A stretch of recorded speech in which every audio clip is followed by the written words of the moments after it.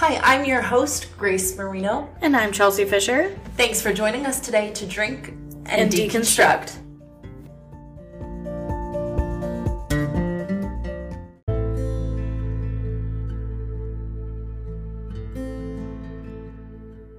This episode, as with all episodes of the Drink and Deconstruct podcast, represents solely host and guest opinions as stated by each individual. All situations represented are alleged and not statements of fact unless otherwise disclosed. This podcast is for entertainment purposes only.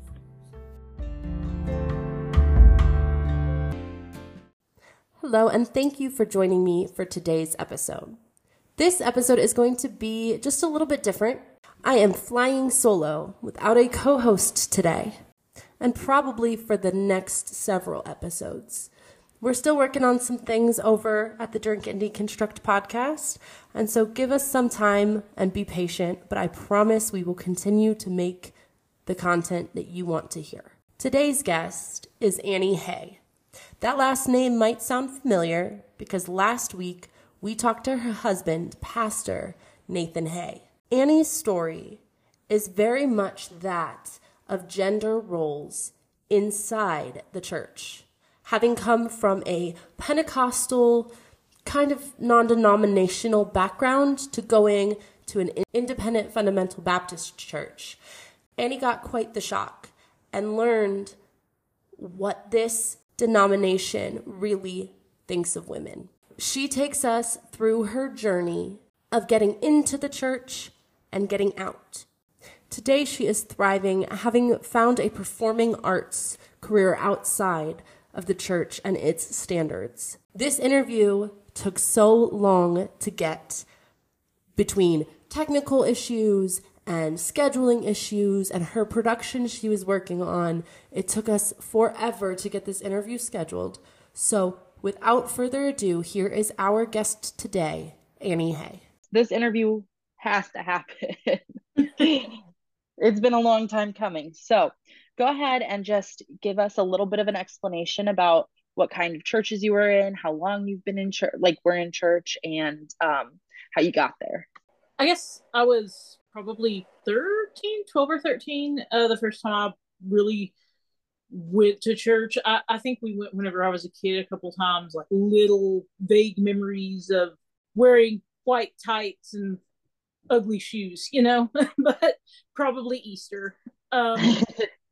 But that I actually knew that I was going to church and that's what it was. I was about 12 or 13, middle school age, and I went with a friend a few times, well, for probably a good year, but it was just a youth group. Like, we didn't really go to church. We went to a youth group thing on Monday nights. Gotcha. Yeah, so I went there until I guess the summer before high school started, and maybe a little bit into high school. And I remember I started to have those questions that you have when you're a teenager and you start learning things. And every person who was in charge of us had different answers. And I was just like, well, this has become a hassle. I'm getting older. I'm just not going to do it, So I just kind of quit.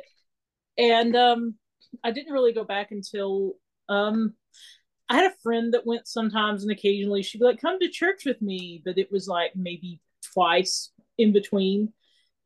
And then when Nathan and I really started talking, that was when I started going to church again. So the church I went to, the youth group, was a non-denominational church. They kind of leaned, I feel like, more Pentecostally in their services and their views, but they were true non-denominational. Like, each of the three people that were in charge of us in the youth group had different ideas and viewpoints. And in theory, that sounds like a great idea to, like, it doesn't matter what you believe, but when you're a kid and you don't understand things, it's really confusing to get different answers from different people.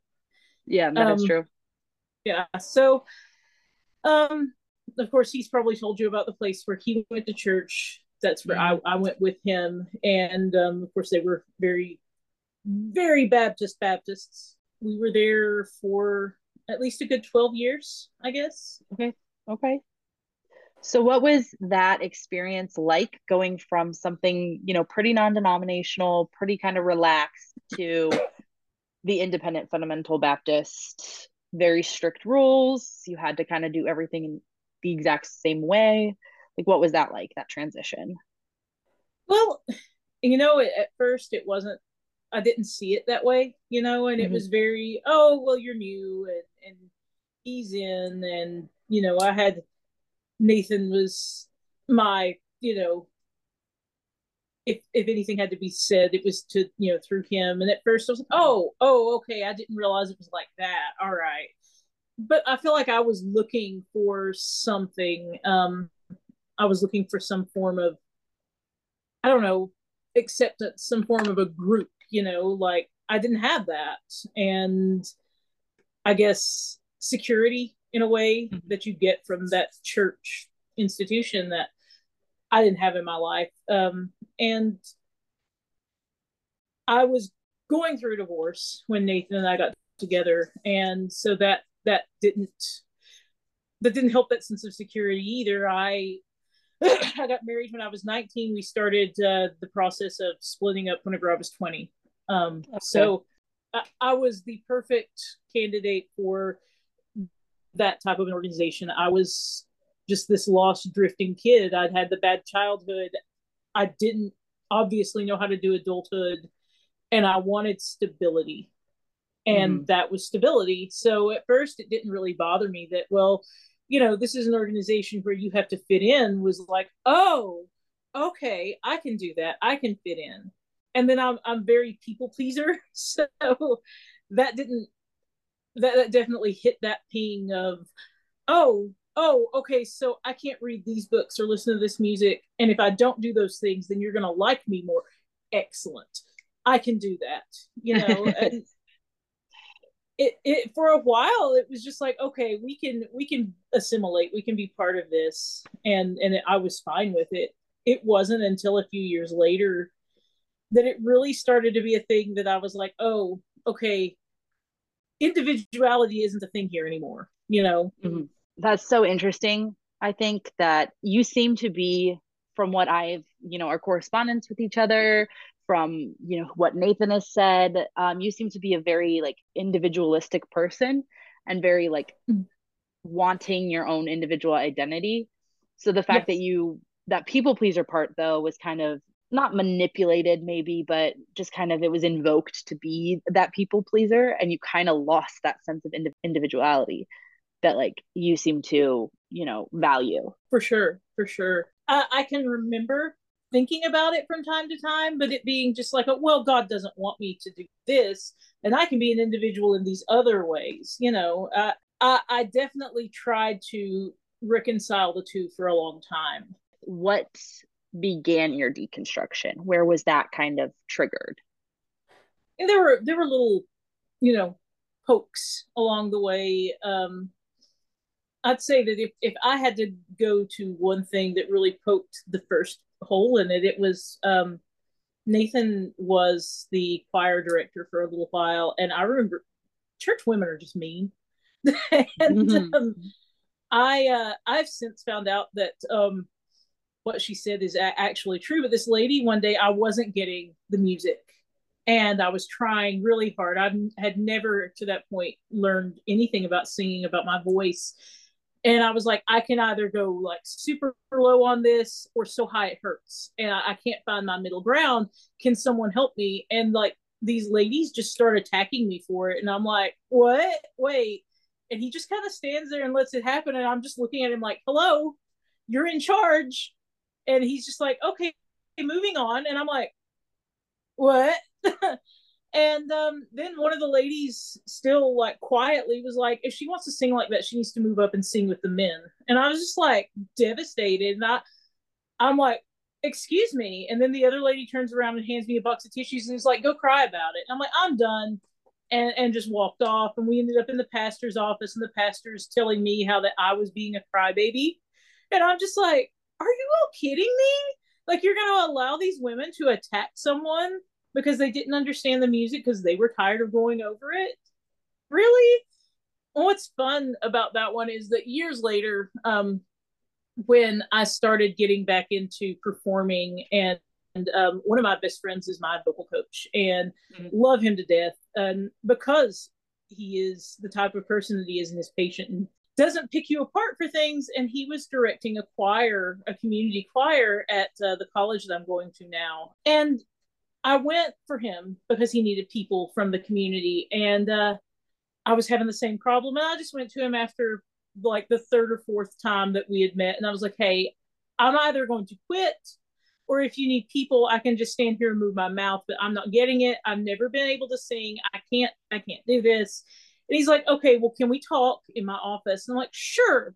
And he's sitting at his piano and he's like, okay, we're going to run through some vocal exercises. And what we found out was that I have a voice type that is, he tells me all the time, he's like, you get down to a low D flat comfortably. And I'm like, cool. He says that that's within his baritone range. I have a very low voice type. I have high notes, but I can't stick with them because it hurts me. These women who are like, should go sing with the men. That's what he did with me in that choir, was move me to the tenor section because I'm a contralto. To go back to the whole point of the issue was, yeah.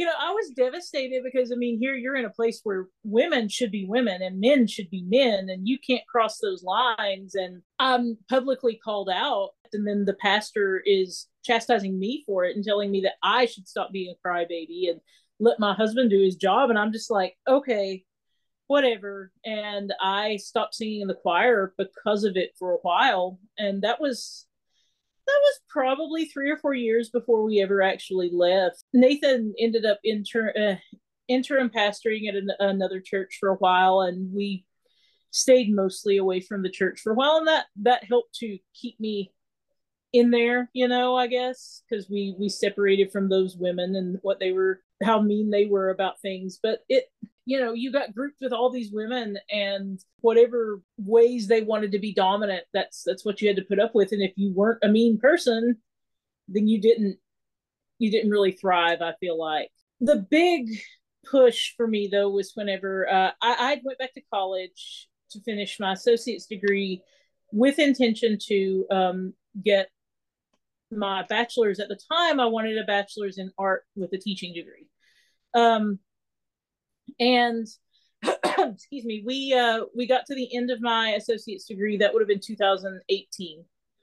And I was looking at colleges, and we kept asking for input from our pastor and advice and help. And can we talk about this? And he would put us off. And like at first it was like, yeah, when I've got time, I'll let you know when I've got time. And then he never had time. So I started talking to this Christian college right on the border of West Virginia and Virginia. It all seemed really promising, really good. About that, we're like, their views don't necessarily match up always with ours. And I'm just a little conflicted about that. And he's like, oh, well, I don't have time to talk to you about that, but you can talk to these people because their son-in-law went there. And I'm like, that's not what we want, but okay. Anyway, it all fell apart with the transfer counselor, and my communication lines broke down, and I just didn't feel comfortable going there. So I started looking at other schools. I ended up applying to a few more schools, but there's nothing really close that had that art and education program. Mm-hmm. The closest that we did have, there was a place in, we are over here near Tennessee, Kentucky, kind of where the states kind of come together. And this is on the other side. Like, we lived right on the Chesapeake Bay when we moved. And we lived there for about a month and a half. School did not work out. It's really hard to transfer as with an associate's degree anyway. Even harder when you're transferring to someplace that's far away, because people are like, when you get... So when I got there, it was about a week before classes started, and all I was told was, well, our prerequisite courses are filled up. You don't have anything that you can really take. I could take 6 credits, which of course cut my 8 in half and made me ineligible for a lot of the scholarships I was going to get. Nathan had wanted a job at a shipyard that fell through, which would have been perfect, would have paid our bills, and they didn't. It looked really promising until like right before we left, and he's like, we're gonna go, it's gonna be fine. And I was like, okay, I don't know, I think we should just stay put. I can look at some more options, we can do this in a year. And he just really pushed let's go. We're going to do this. It's going to be fine. God's going to take care of us. And we went and we failed. His job that he ended up getting, because that one fell through, was part-time at a Food Lion. He, he made $11 an hour and got 20 hours a week, which did not even begin to cover our, I think we paid like $1,300 a month in rent there on 20 hours a week at $11 an hour.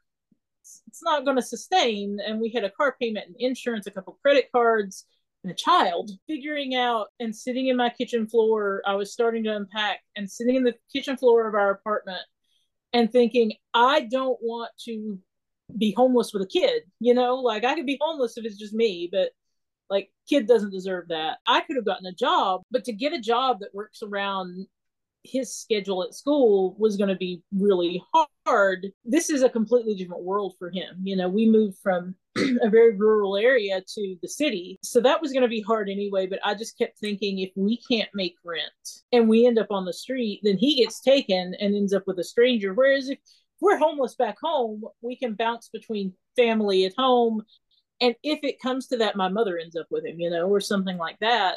And so I called my mom and I was like, this isn't working. I got to find a way to get back home if we leave everything here even. And she just so happened to be coming in to see her brother who lived in Williamsburg, and was like, I'll bring, I'll get a loan. We'll get a U-Haul and bring you home. So that was that. I told Nathan, I talked to her. That was her plan. And he's like, yeah, I think that's best. And he leaves for work and calls the pastor of our church. And he comes home and he tells me about the conversation. And he said that basically he got a big lecture about how this is what happens when you let your wife run the household and make the decisions. And I'm like, it wasn't even my decision. I said, no, I said, stay home. I said, wait, It wasn't the first time that accusations had been made about me to Nathan, and he'd been fussed at or got in trouble. We're adults. Like, why are we worried about this one man getting us into trouble? We're not in school, but that's beside the point. But, he gets in trouble because I supposedly did something and no one speaks to me about it. They just tell Nathan what a bad person I am, bad Christian. And I just stewed on that for a while. And we came back and they were doing a revival. It was a little tent revival at the park. And we went one night. Like, I'm already kind of ticked at these people. And I remember in that revival that he held this altar call for the longest time. And I'm just sitting there, he does the whole heads bowed, eyes closed thing. And it's just going on and on. You don't hear people moving anymore. And even he's saying people aren't moving, but I know there's an individual here tonight that needs to move. And there's an individual here tonight. I know that you hear me. I know that you need to move. You need to get right with God. You need to get saved. And I'm like, like you can feel that coming at you, and like all of it's being, and I just kind of looked up and he's pointing at me, like directly at me while he's saying all this. And I'm just like looking at him at this point. It was very awkward. And I just kind of snickered and looked back down like, dude, we'll be here all night. It's not your place to tell me whether I am or am not okay with God. It is not your place to tell me whether I have or have not accepted salvation, like right. We've talked about it previously. And if you didn't believe what I said, okay, that's on you, He eventually did close it out. And I just remember being like, did that just happen? I think that was the moment that I really was done. It wasn't a good situation. And no one is reaching out and asking if we're okay, if we need help. We're just kind of getting blown off and written off. There was a girl that I was really good friends with in the church before we left. She does not speak to me anymore. And at that point would have actively avoided me. Now it's like occasionally if she sees me, she'll hi.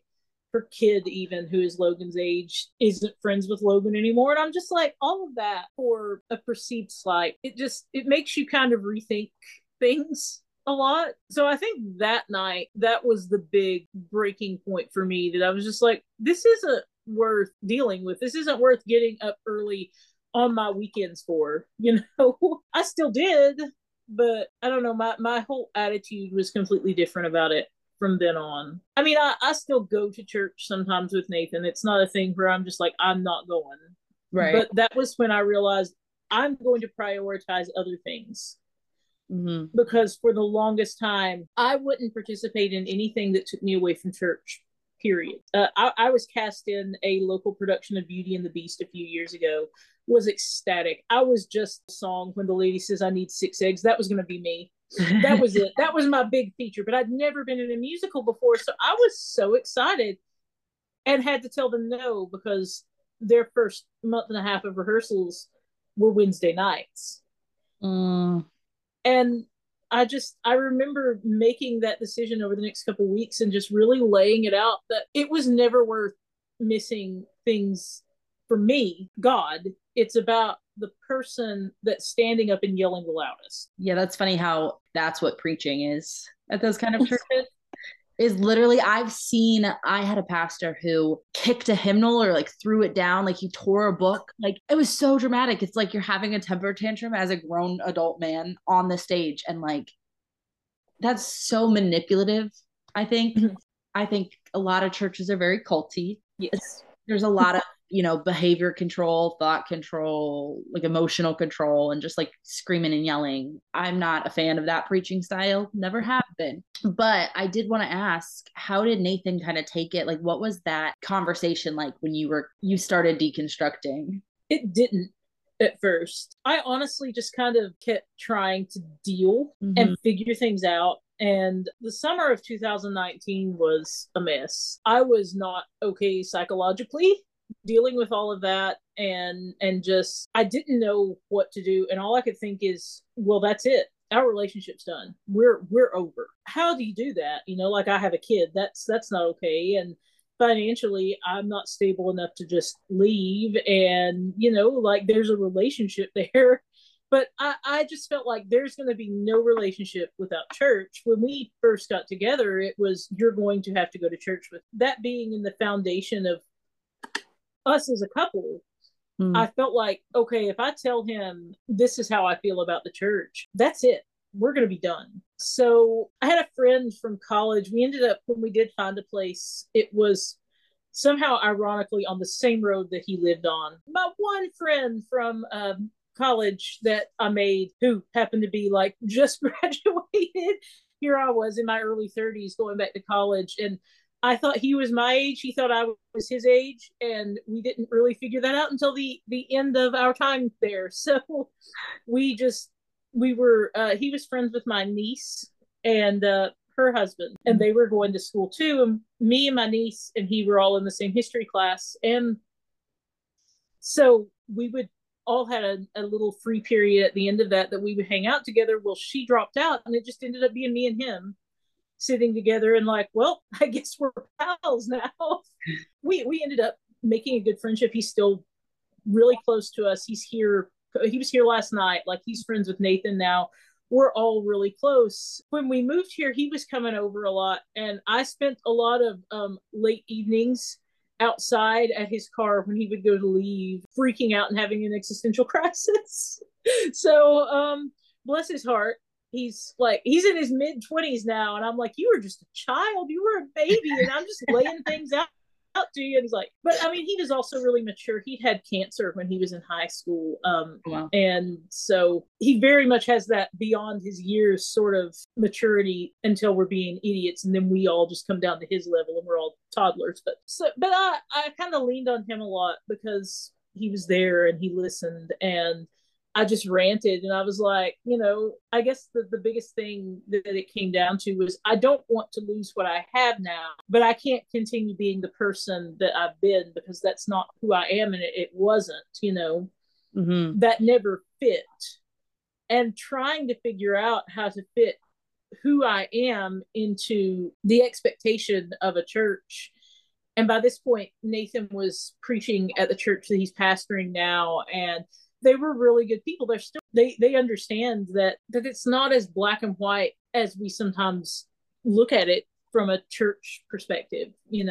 I didn't realize that then. I knew they were good people. I knew I liked the people there, but I didn't realize that they were going to be as okay. And I started just being like, okay, I'm just going to do me, and we're going to see where it goes. And I started doing things like dyeing my hair loud colors and hoping for the best. I remember this one little lady kept saying, oh, I love your hair that color. And I'm like, is she smarting off to me? Turns out, no, she isn't. And she dyed her hair pink a couple months ago. And I was like, all right. It eventually did end up in some conversations. And it was more like months later, once I'd settled. I mean, we had the pandemic that happened not long after all of that. Nathan and I did end up having a slight conversation about it because he thought that I was cheating on him with our friend for a minute there. Oh. He's like, you are outside for like an hour or two at a time. And I'm like, because I'm having a mental breakdown. You know, and he's like, what? And I'm like, I'm just dealing with a lot of things, you know. And we kind of had a small conversation, but we're not very good at that. We're not very good at the talking. So his dad passed away, and we talked a little here and there. I started telling him I wanted a tattoo and asking him, you know, like, the church is not about tattoos, but right. I've always wanted a tattoo. Why? And, you know, he starts giving me this whole, well, the cuttings in your flesh for the dead. I was like, it's not for the dead, it's for me. I'm here. I'm not dead, I'm alive. So how does that apply? And there was never really a good answer. I was like, until you get me a good answer, I'm going to start saving money. I'm going to get a tattoo. And then I kind of sat on that for a while. When his dad passed away, I think it really started him looking at things differently. That really opened up for conversations. And it wasn't, his dad died in December of 2020. And then it was like, that was 2019. I was not okay.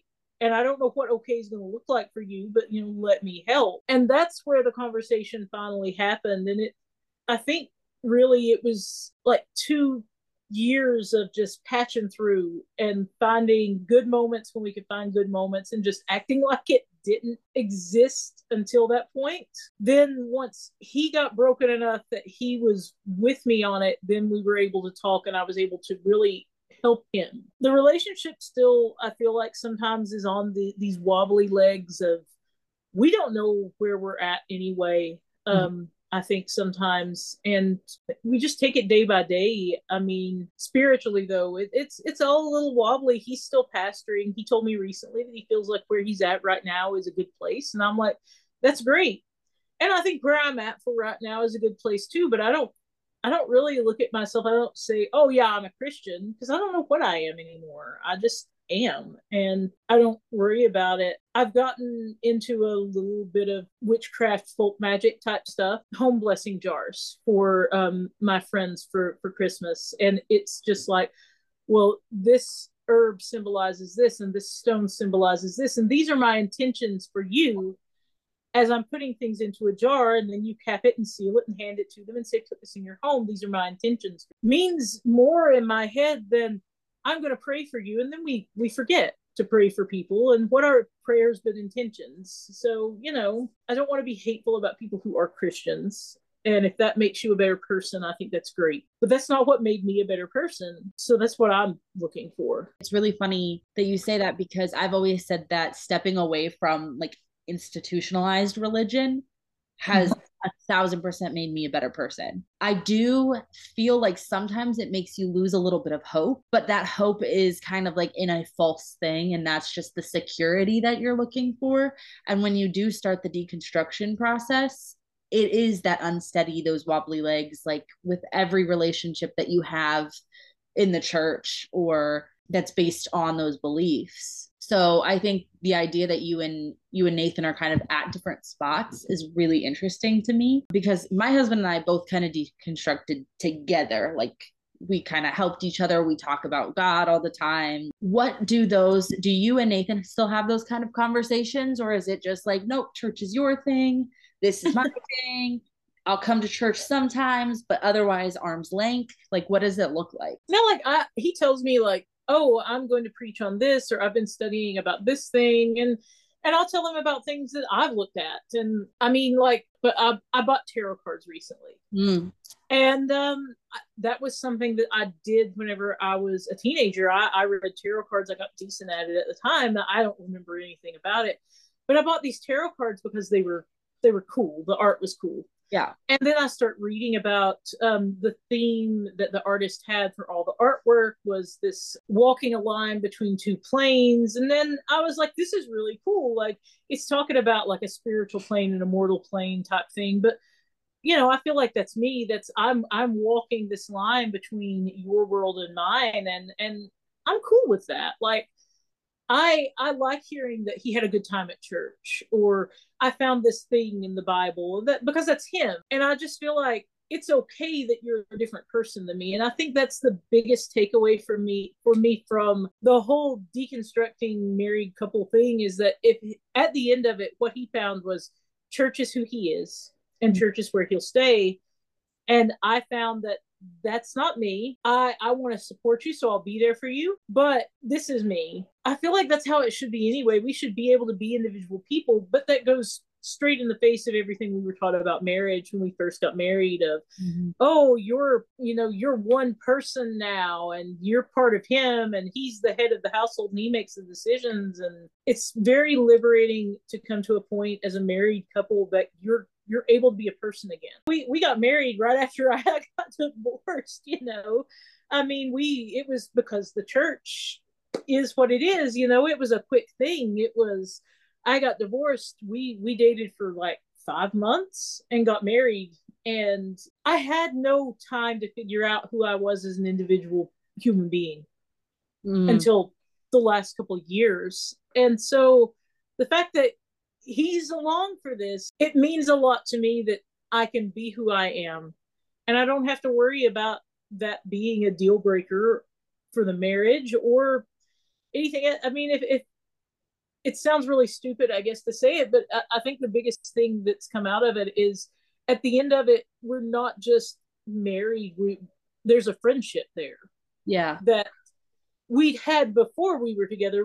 Like I met Nathan, he was friends with my older brother, and we were friends before we ever together as a couple. And it's like, okay, now we're friends again.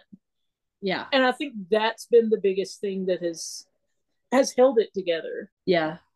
I think the church loves their analogies, right? Like they love you have to be equally yoked, and the whole umbrella analogy where God is the, umbrella, and then it's your husband, and then or your father, then your husband, and then your children, like the hierarchy of how things should go. But that doesn't lend, and something I respect about your relationship, even when Nathan was talking, I was like, it's great that you respect each other. And I think that there's that boundary of respect in the way that the Bible teaches it, because the Bible teaches, how married couples should behave with, loving each other above yourself, respecting each other, submitting to each other, whatever. And I think that gets like perverted almost in the church.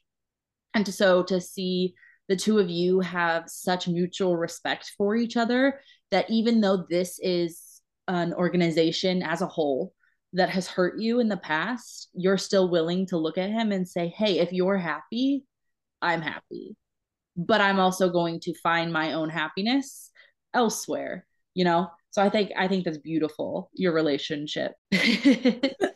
We touched on briefly a little bit about kind of the cattiness that goes on behind closed doors with the women in the church specifically. My experience in the church was from that of a teenage adolescent. I never was a woman in the church. I was never a married person in the church. So what kind of, because I know the high school girls were very high school girls, but I kind of want to know from your perspective as the wife of a leader in the church, someone who, should be kind of well respected, like what does that cattiness entail a little bit? Well, I think ultimately that people don't grow up.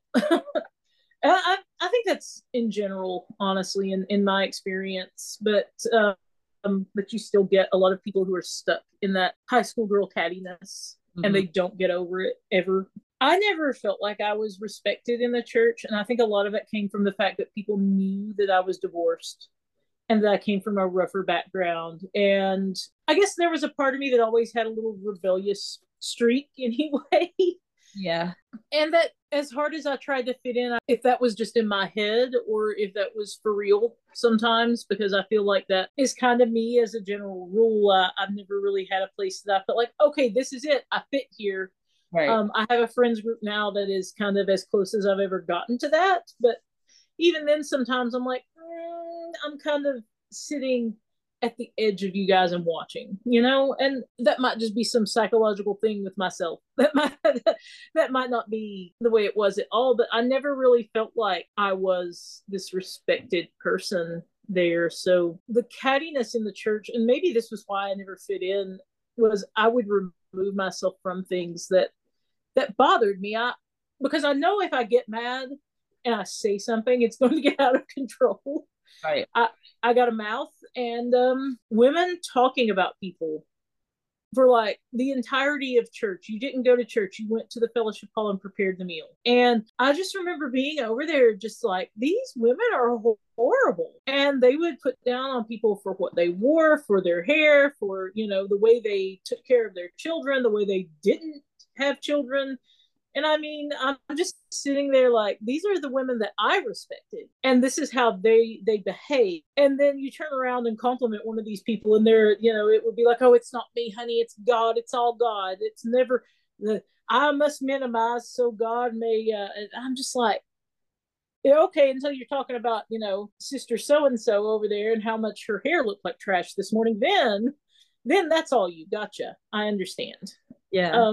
I couldn't stand it. And I've always gotten along with guys better, which always made me a little bit of an outsider anyway. I grew up with brothers and male cousins. I was the only girl. And I think that's kind of warped how I feel about being friends with women. I don't make friends easily anyway. So I think that was part of it too, is like, I would talk to the people Nathan talked to, and he talked to men. So I would end up, I knew how to joke with men. I knew how to talk to men. And I still, to this day, don't know how to talk to and joke with women for the most part. Getting there, but yeah. I have a lot of male friends. I mean, my friend from college, he's a guy.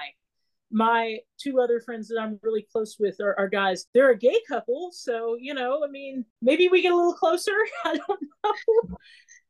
I just like, I don't understand girls. I don't.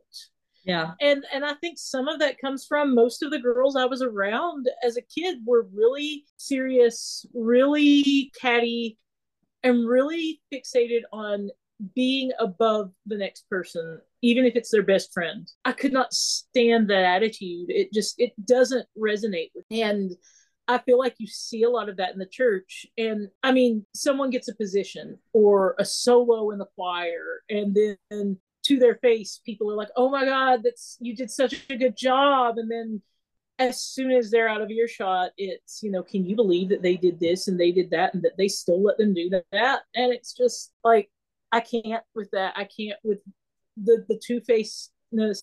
I do good to keep up with myself on a normal daily basis. So I can't keep up with being one thing to your face and the other thing behind your back. Yeah.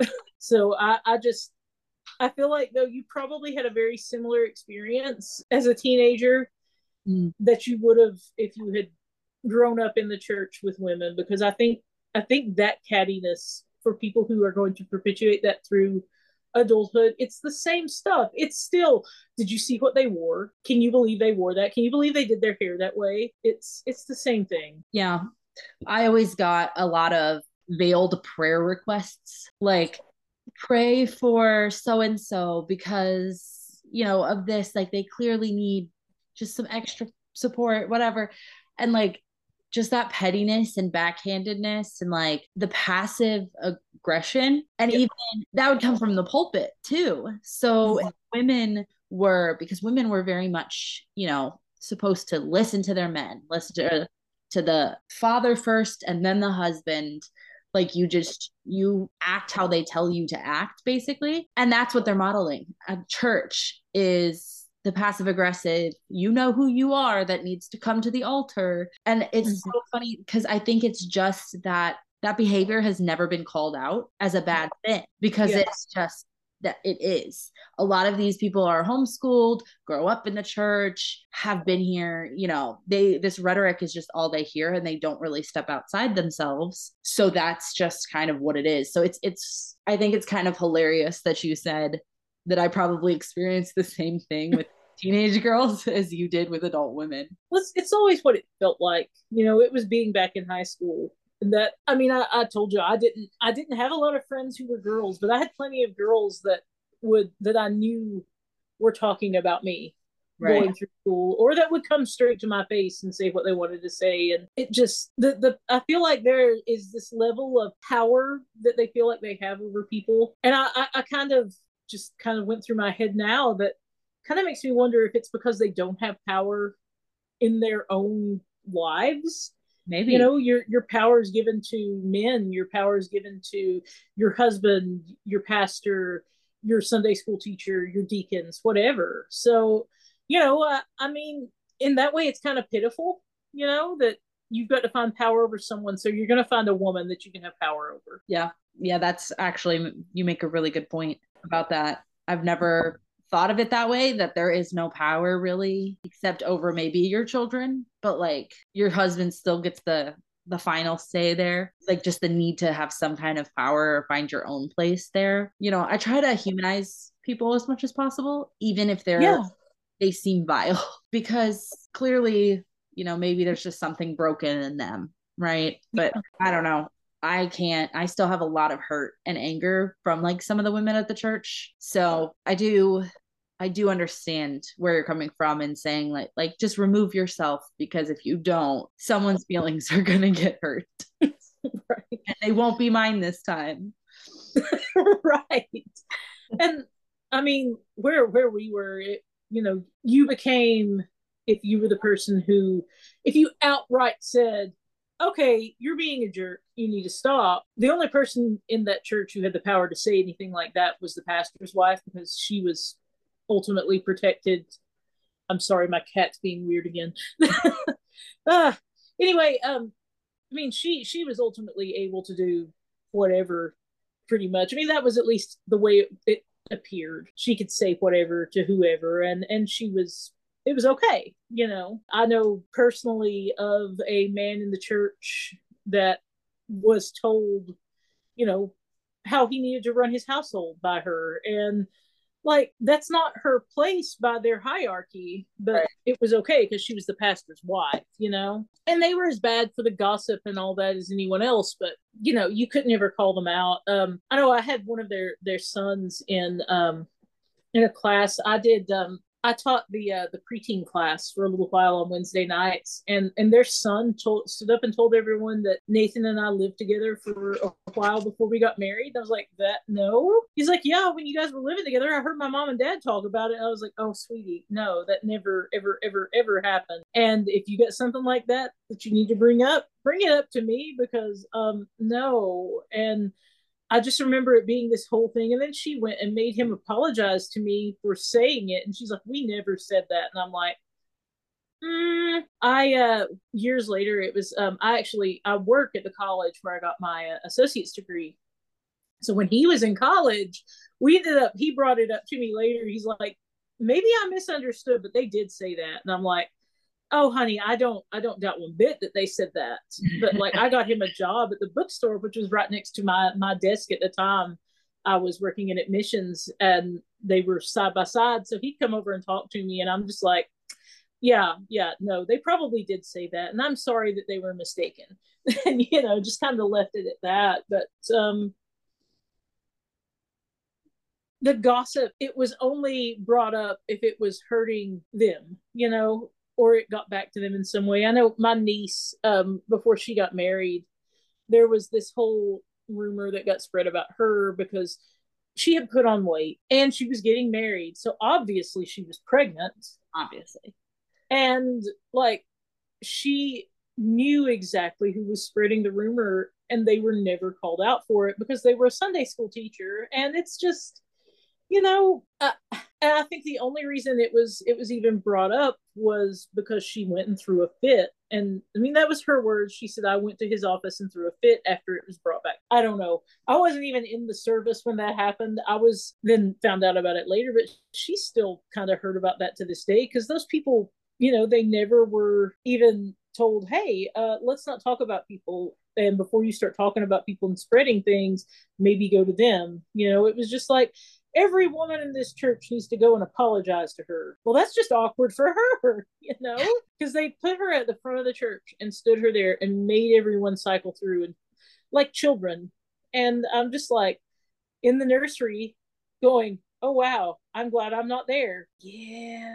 Yeah, I'm not a fan of like the whole church watching discipline or watching, because that kind of just points it out like, yeah, your niece, she was the one who has an issue with it, so you have to come apologize to her to placate her or something. That it's like a weird target on her back. Mm-hmm. To the other women to just be like, wow, she couldn't have just said something to me. You know what I mean? She had to run to the pastor, or she had to run to whoever. Like, ugh, I don't like that. No. And she still talks about it. It's a hurt that she carries with her. She also has left the church. She and I talk to each other a lot, especially in before Nathan kind of came to his place in the deconstruction. And the poor girl she's 25, and she lives across from the pastor. He lives across the road from her. So she got a double whammy there anyway of it. And that kind of thing it's just a weird cultish sort of church anyway. And I guess that's one of the best examples of it is things like that. Like, you've got to get in front of the church and you've got to do this. And then everyone as a whole, I don't know, it was just a strange ways that they took care of things. And that's how that was taken care of. But when another pastor's wife made up some big tale about me, apparently I went to their church and threw a fit about money, which didn't happen. But he fussed at Nathan and told Nathan to go home and set me straight. And I'm like, why did he talk to me? Was it because he knew that I would tell him, no, that's a lie? The discipline through your husband is like he's supposed to come home and chastise you like a kid. Yeah. Okay, so we are closing in here. My son's asleep. Nap time is almost over. Right. We're kind of closing in. So is there anything that you kind of wanted to touch on that we haven't gotten to talk about, or that you really just wanted to be heard, like just kind of an open forum? I think the only other thing that is part of my journey that is really pertinent is the church's views on mental health. That I know that it was said so often from the pulpit where we were at that, people are getting diagnosed with this and diagnosed with that and getting on medicine for it, and they just got a demon, stuff like that. And I mean, it was acknowledged occasionally, like, well, this they have a problem and they're mentally ill, but sometimes there are imbalances in the brain, but for the most part, this is just Satan's got a hold on you. Whenever I was a teenager, I cut. That was something that I went through. And I remember telling my pastor about it whenever we talked about, my past and how I had come to be, to salvation. And I said that, something about having cut when I was a child, or, I was like 15, 16 years old. And he's like, well, that's demon possession. You had a demon. And I'm like, really? He goes and like shows me all this scripture, and he's like, and I knew you were demon possessed the first time you walked into the church, because during the invitation you pulled all your hair down in front of your face. And I'm like, that was just me being nervous. He's like, no, this wasn't just a nervous thing. You had your hair. I mean, I'm sure you've seen me mess with my hair constantly while we've been talking. It's a nervous thing for me. And I've brought it up since going back to school. I am in school to get my bachelor's now in theater, not art, like I had started to get. But they have counseling services, and I also see a psychiatrist through UVA Charlottesville by telehealth. Mm-hmm. And both of them, in asking about my past, I've brought up the cutting and I've brought up the messing with my hair and stuff. And it's like, yeah, those are like self-soothing things. That's not like, even it's extreme with cutting, but like sometimes when you feel like you're in crisis, that is a coping mechanism. And I'm like, wow, are you sure it's not a demon? I didn't say that to them, but that's just like, people should be told that they need help, not that they need an exorcism. I mean, it's just you've got this institution that has proven to be kind of bad for a lot of people's mental health. And then on top of that, to tell someone, oh, yeah, that's just a demon. I remember there being a lady in the church who had panic attacks, and her, it being made out that it was because she wasn't right with God. And if she would just get right with God, she wouldn't have panic attacks. And I'm like, okay, I have panic attacks, and that's not how those work. No. And it's just, I have so much. I'm 37 years old, and I've been going to a psychiatrist since August, and a year with counseling. And it's like, it took this long because it was so looked down upon. Mm-hmm. And all the things that they're trying to figure out and unravel with me are now kind of meddled in with the problems and issues that I have from 12 years of going to church and having to, and going through this spiritual, I don't know, I don't want to say crisis because it doesn't feel like crisis. That's what my psychiatrist said the last time it came up. He's like, you had a crisis of your spiritual identity. Well, I don't feel like I'm in crisis, Right. But that's how they're looking at it. And it is a psychological thing, though. It is something that it does mess with your head. So that's now in there, along with the fact that my church did not support mental health as a whole. So any mental issues that I had before, or it's hard to untangle what's an issue that I always had and what's an issue that I have now because of my spirituality and the questions I have there. Yeah, that process of detangling them from each other is, I always joke that pastors should pay for our therapy because it is inevitable, right? That I think that people who are deconstructing will start going to therapy. Especially those who have very bad religious trauma. But that's the thing, is most people who deconstruct from the church have religious trauma. So that's an entity that is traumatizing its people. And to be unable to say what was there, but maybe got worse because of church, or what was not there at all and became presented through this experience, or just, what is completely unrelated. That kind of stuff, like that process is a struggle. I've been in therapy for almost 5 years now, and it's still an ongoing, like, why do you have this trauma? Why do you have this baggage?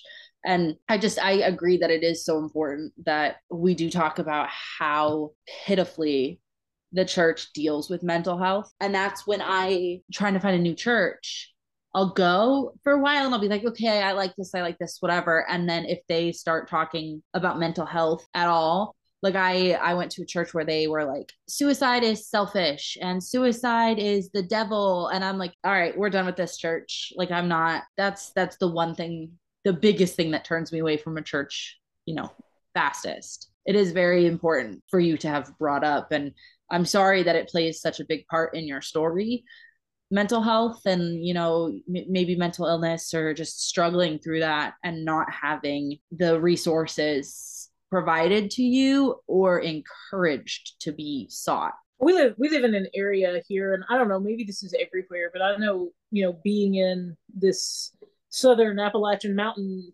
rural area, it's very stigmatized in general. Yeah. So to have the stigma added by a church saying, it's demon possession, it doesn't help anyone in this area. I mean, it's very Bible belty here.